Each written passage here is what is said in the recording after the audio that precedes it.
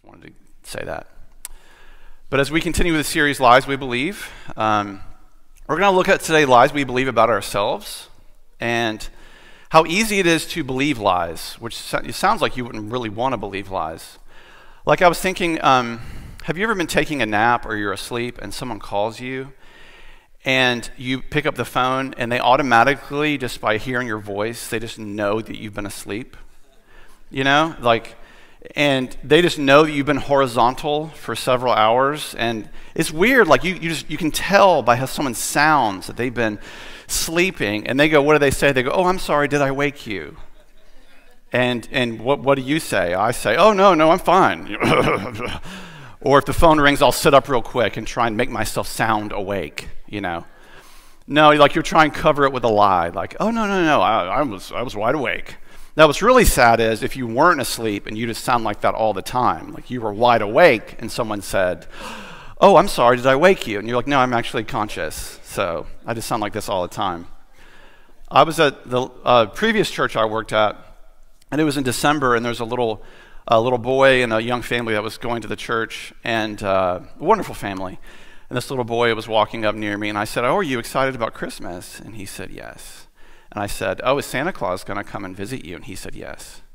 And I said, "Have you been a good boy this year?" And he said, "I'm always good."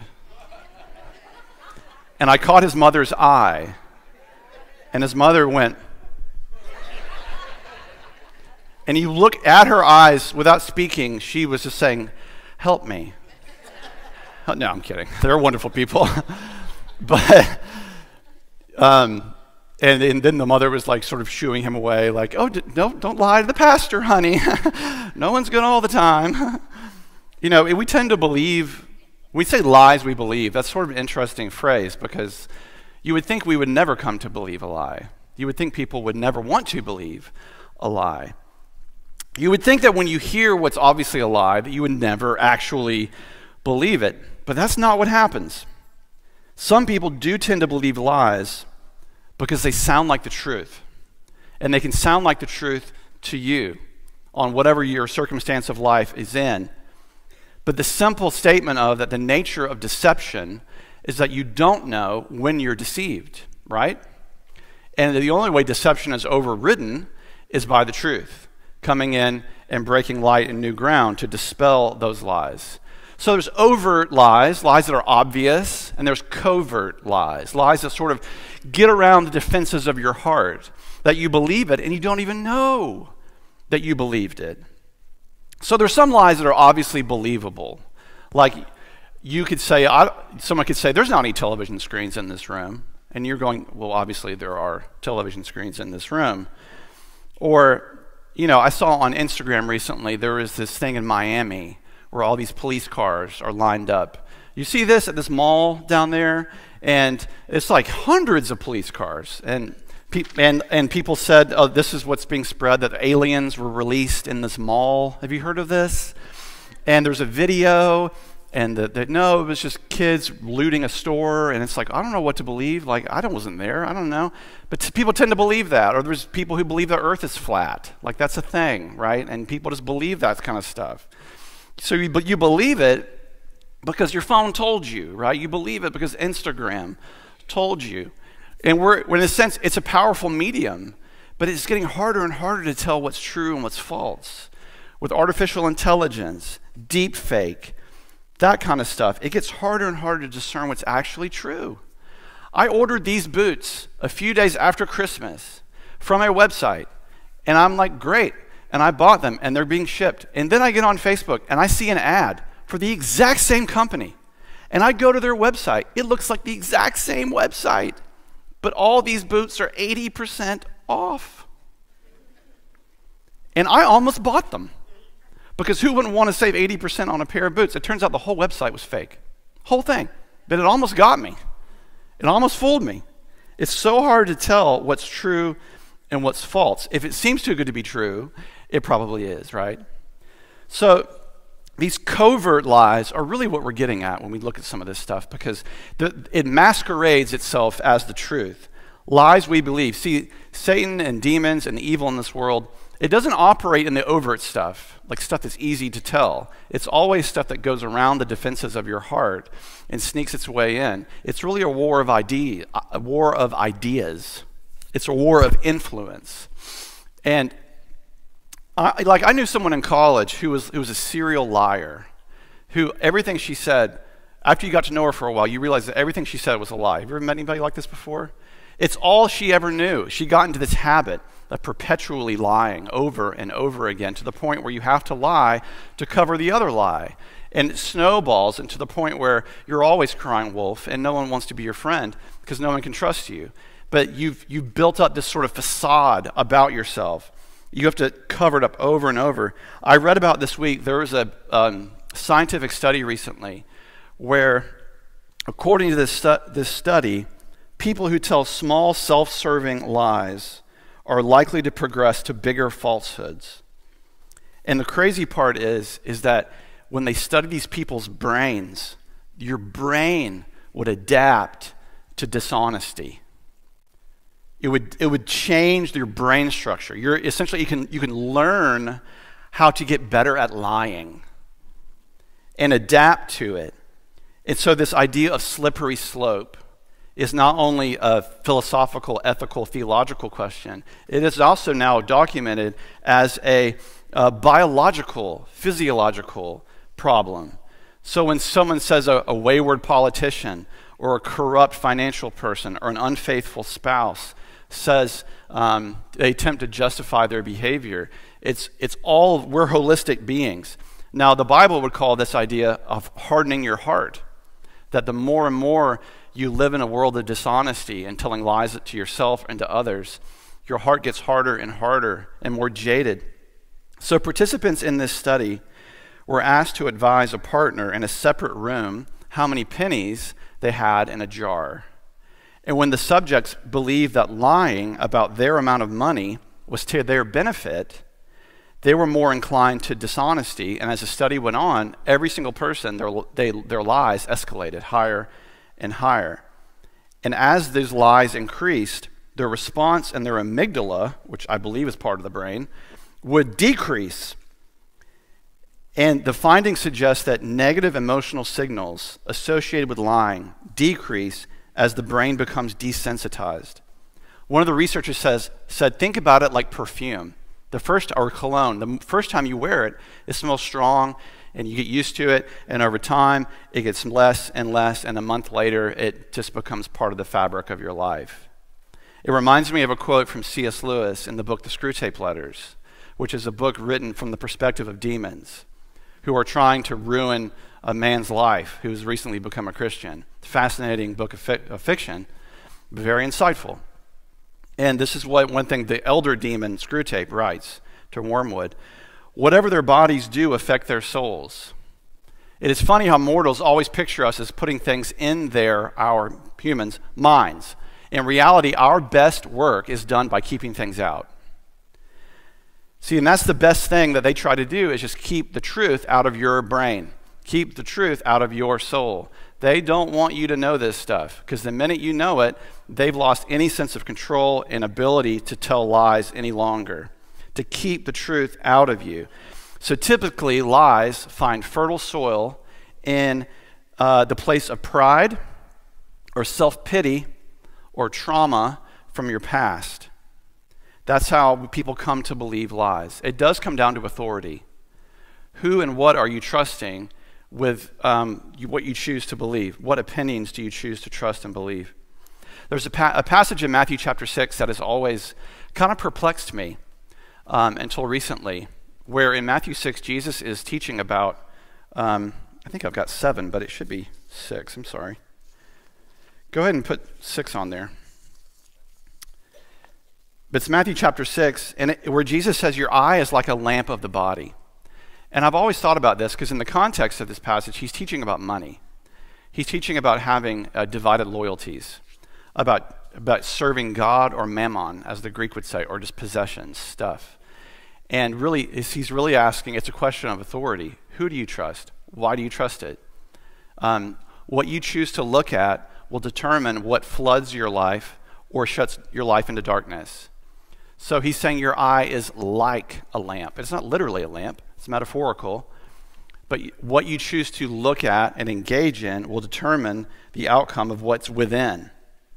He says your eye is like a lamp that provides light for your body. If your eye is healthy, your whole body will be full of light. But if your eye is unhealthy, your whole body will be full of darkness. If then the light in you is darkness, how great is the darkness? That's a troubling statement. Because if anybody has the right to get metaphysical on us, it's Jesus. He perfectly understands what it means to be a human being on the earth. He's saying whatever you engage in will determine the light or lack thereof in your life. If you're engaging with a deception, with a lie, and you believe it with the entirety of who you are, but you think it's true, how great is the darkness within you? But if you're filling your mind, if you're looking at things that are holy and pure and good and righteous with light, he's saying it will affect you. It will fill you. If what you're looking at is false, how great the deception is. Whatever we engage in physically can affect us spiritually. We are holistic beings. But God wants all people to have healthy eyes, right? He wants us to look at good, pure, righteous things and fill our lives with God's truth over and over again. So what comes to our minds when you ask the question of who or what do you trust the most, that is the most important question about you and about me. It's the most important thing you'll ever answer. To not be tossed around by the seas and the waves of culture. God wants us to stand on solid ground, to have a clear head, and to see truth from lies. So here's a couple of lies that we're following a book called Lies We Believe, and we'll have copies out in the Bridge Cafe. Some of you already bought all of them, so we got more.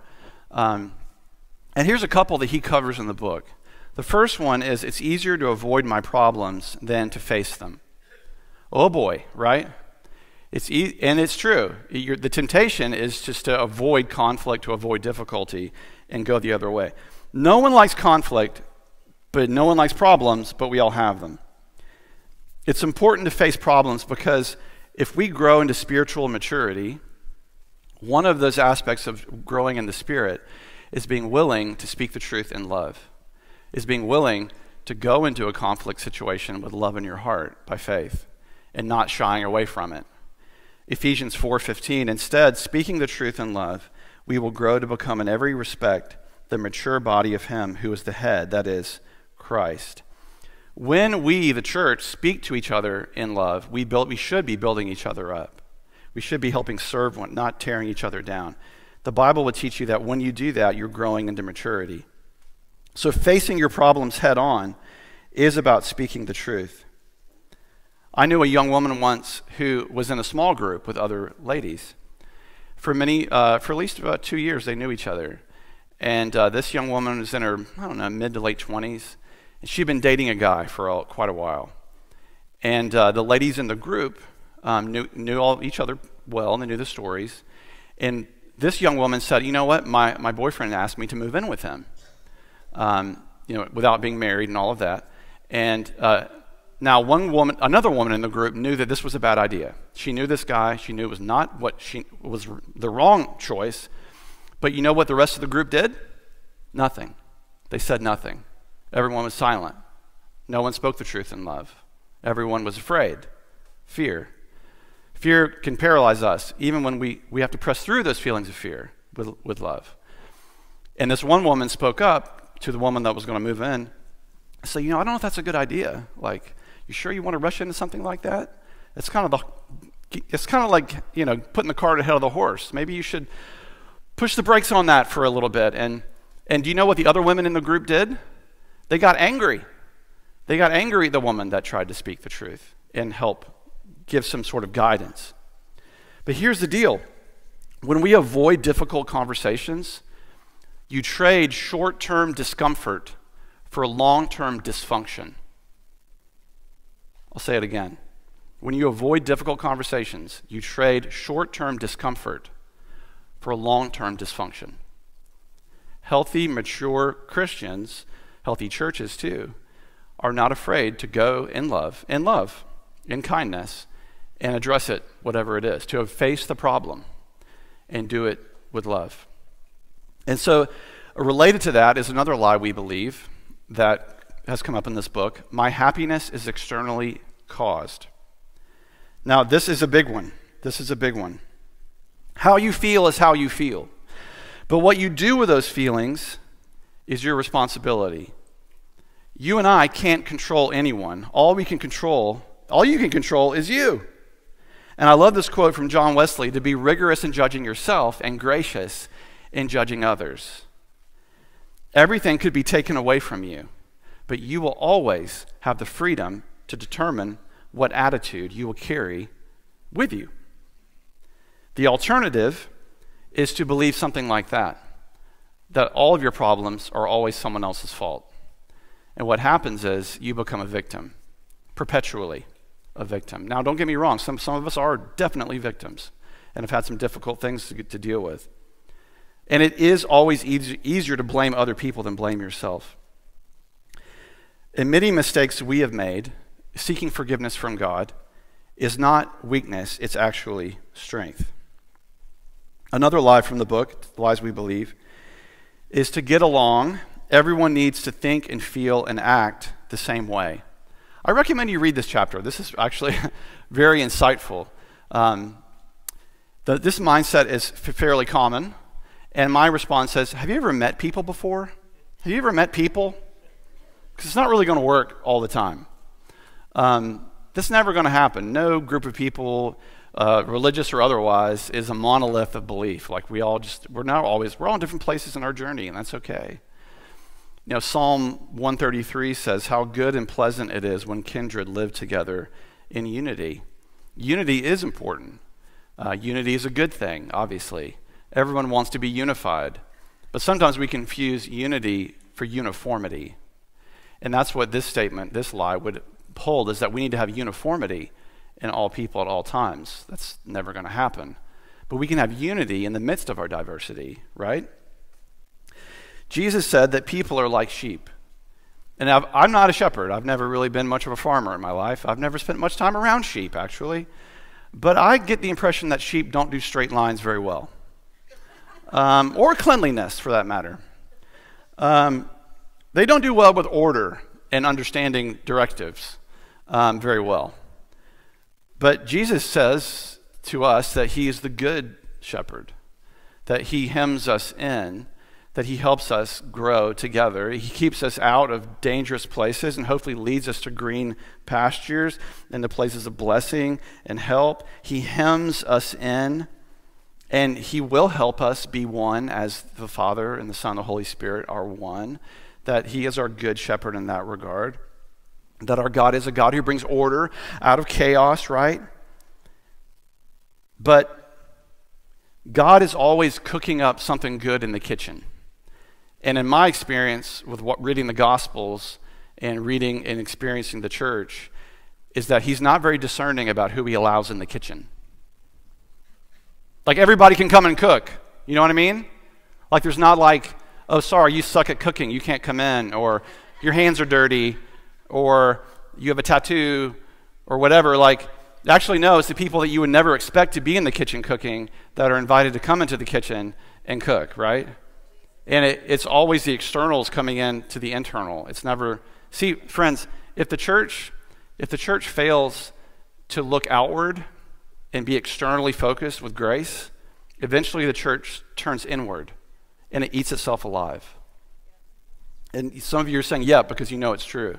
If you lose that missional, grace-filled focus to the world around us, eventually the backbiting and the politics, all that stuff starts. You have to be continually focused on, everyone's never going to feel and act the same way. And that's okay. It's messy, humanity.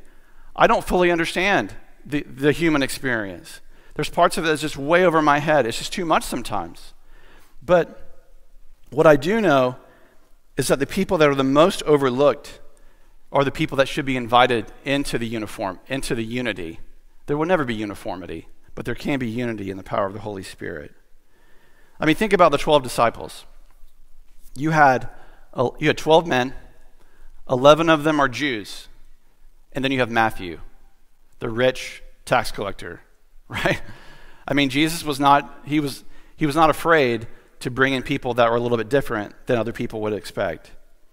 That we can unite around lots of things. We can unite around our identity as sinners. We can unite around our place in need of grace. We can unite around the place that the last will be first.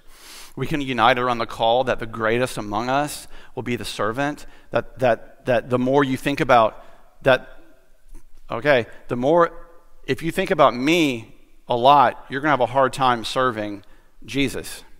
If you're always thinking about yourself, it's going to be hard for you. You have to lay down your life. Like, you have to let go of yourself. It's not about you. It's not about me, right? It's not about you. When you serve Christ, Jesus said, take up your cross and follow me. See, when we talk about unity in the church, if you are looking for faults in other people, you will always find them, right?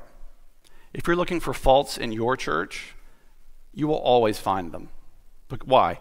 Because you're a part of the church, and I'm a part of the church, and I'm not perfect, and neither are you.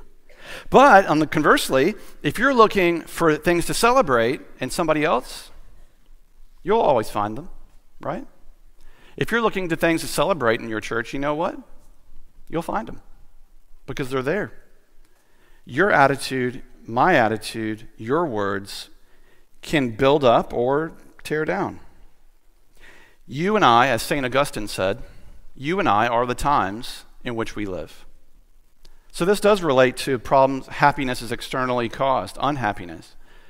It ultimately comes down to daily choosing with the grace of God to help us. Ironically, choosing joy, choosing encouragement, choosing to love other people, choosing to find things to celebrate. As Jeff would say, gossip the good things. The more we choose to do that, ironically, it creates unity. It builds up others in love, which is our high and holy calling. There's one more lie that's in this book that I thought was excellent point, and that is that life is easy and fair. Does anyone think that's a lie? Sometimes, when people have this expectation that life is supposed to be easy and fair, I'm like, do you know people? Do you know what it means to be alive? Things are not always easy. Things are not always fair. It's really a question of, how do you define fairness? How do you define easy? Life is beautiful. Life is confusing. Much of this life can be a mystery.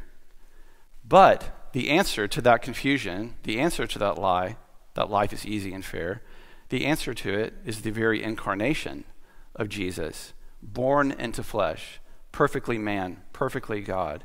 That is the answer. Thinking that life is easy and fair. Why?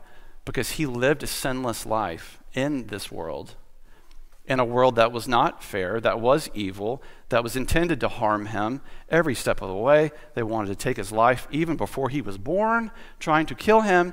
Eventually, they get what they want and they kill him, and God used what was for evil for what? For the good. So even things that are unfair in your life right now, God can and will eventually use those for the good. He can and will. It won't be easy, but it'll eventually be fair, maybe on the other side of heaven. For people who go, I know that I never like the phrase, everything happens for a reason. I think it can be a dangerous statement. Because when you say that to someone, what you're saying is, oh, did God intend for my aunt to get cancer or something, right? So that's kind of dangerous. But then again, I don't have a, just because we don't know the reason, it doesn't mean God doesn't have a reason. You just don't know it. But that eventually, all things will be made known, that now in this world, in this life, we see through a veil, right? We see through a veil darkly. We don't fully understand everything that we see. But here's what is the answer.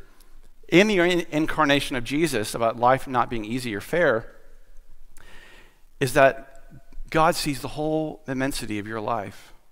He sees the tapestry of everything that is flowing in your whole existence so far. And the answer is the goodness of God.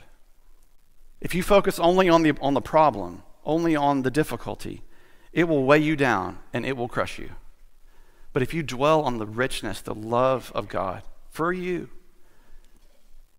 God may not take away the storm, but he will equip you to walk through it. So we're going to sing a song here called Sound Mind. Beautiful song, great lyrics, great words. It's so much of transformation in our lives begins in the mind. It does begin in our thoughts and how we think and feel about lots of things. And tearing down those strongholds of things we may believe that just aren't true. And the truth dispelling those lies. So as we sing this song, I'll be up front to pray with you. If you need prayer, if you're at war with something right now, we want to help you. We want to pray together, friends. And if anyone else wants to come pray with others, please do so during this time of response. So I'll pray, and then the prayer rails are open. God, we thank you that we should feel free to bring our brokenness into your presence. That is exactly what you want. That, Jesus, you're always seeking broken people. You're not intimidated by our difficulty. You're more than able to heal and sanctify and deliver. We pray, Lord, that you would heal our minds, heal our emotions.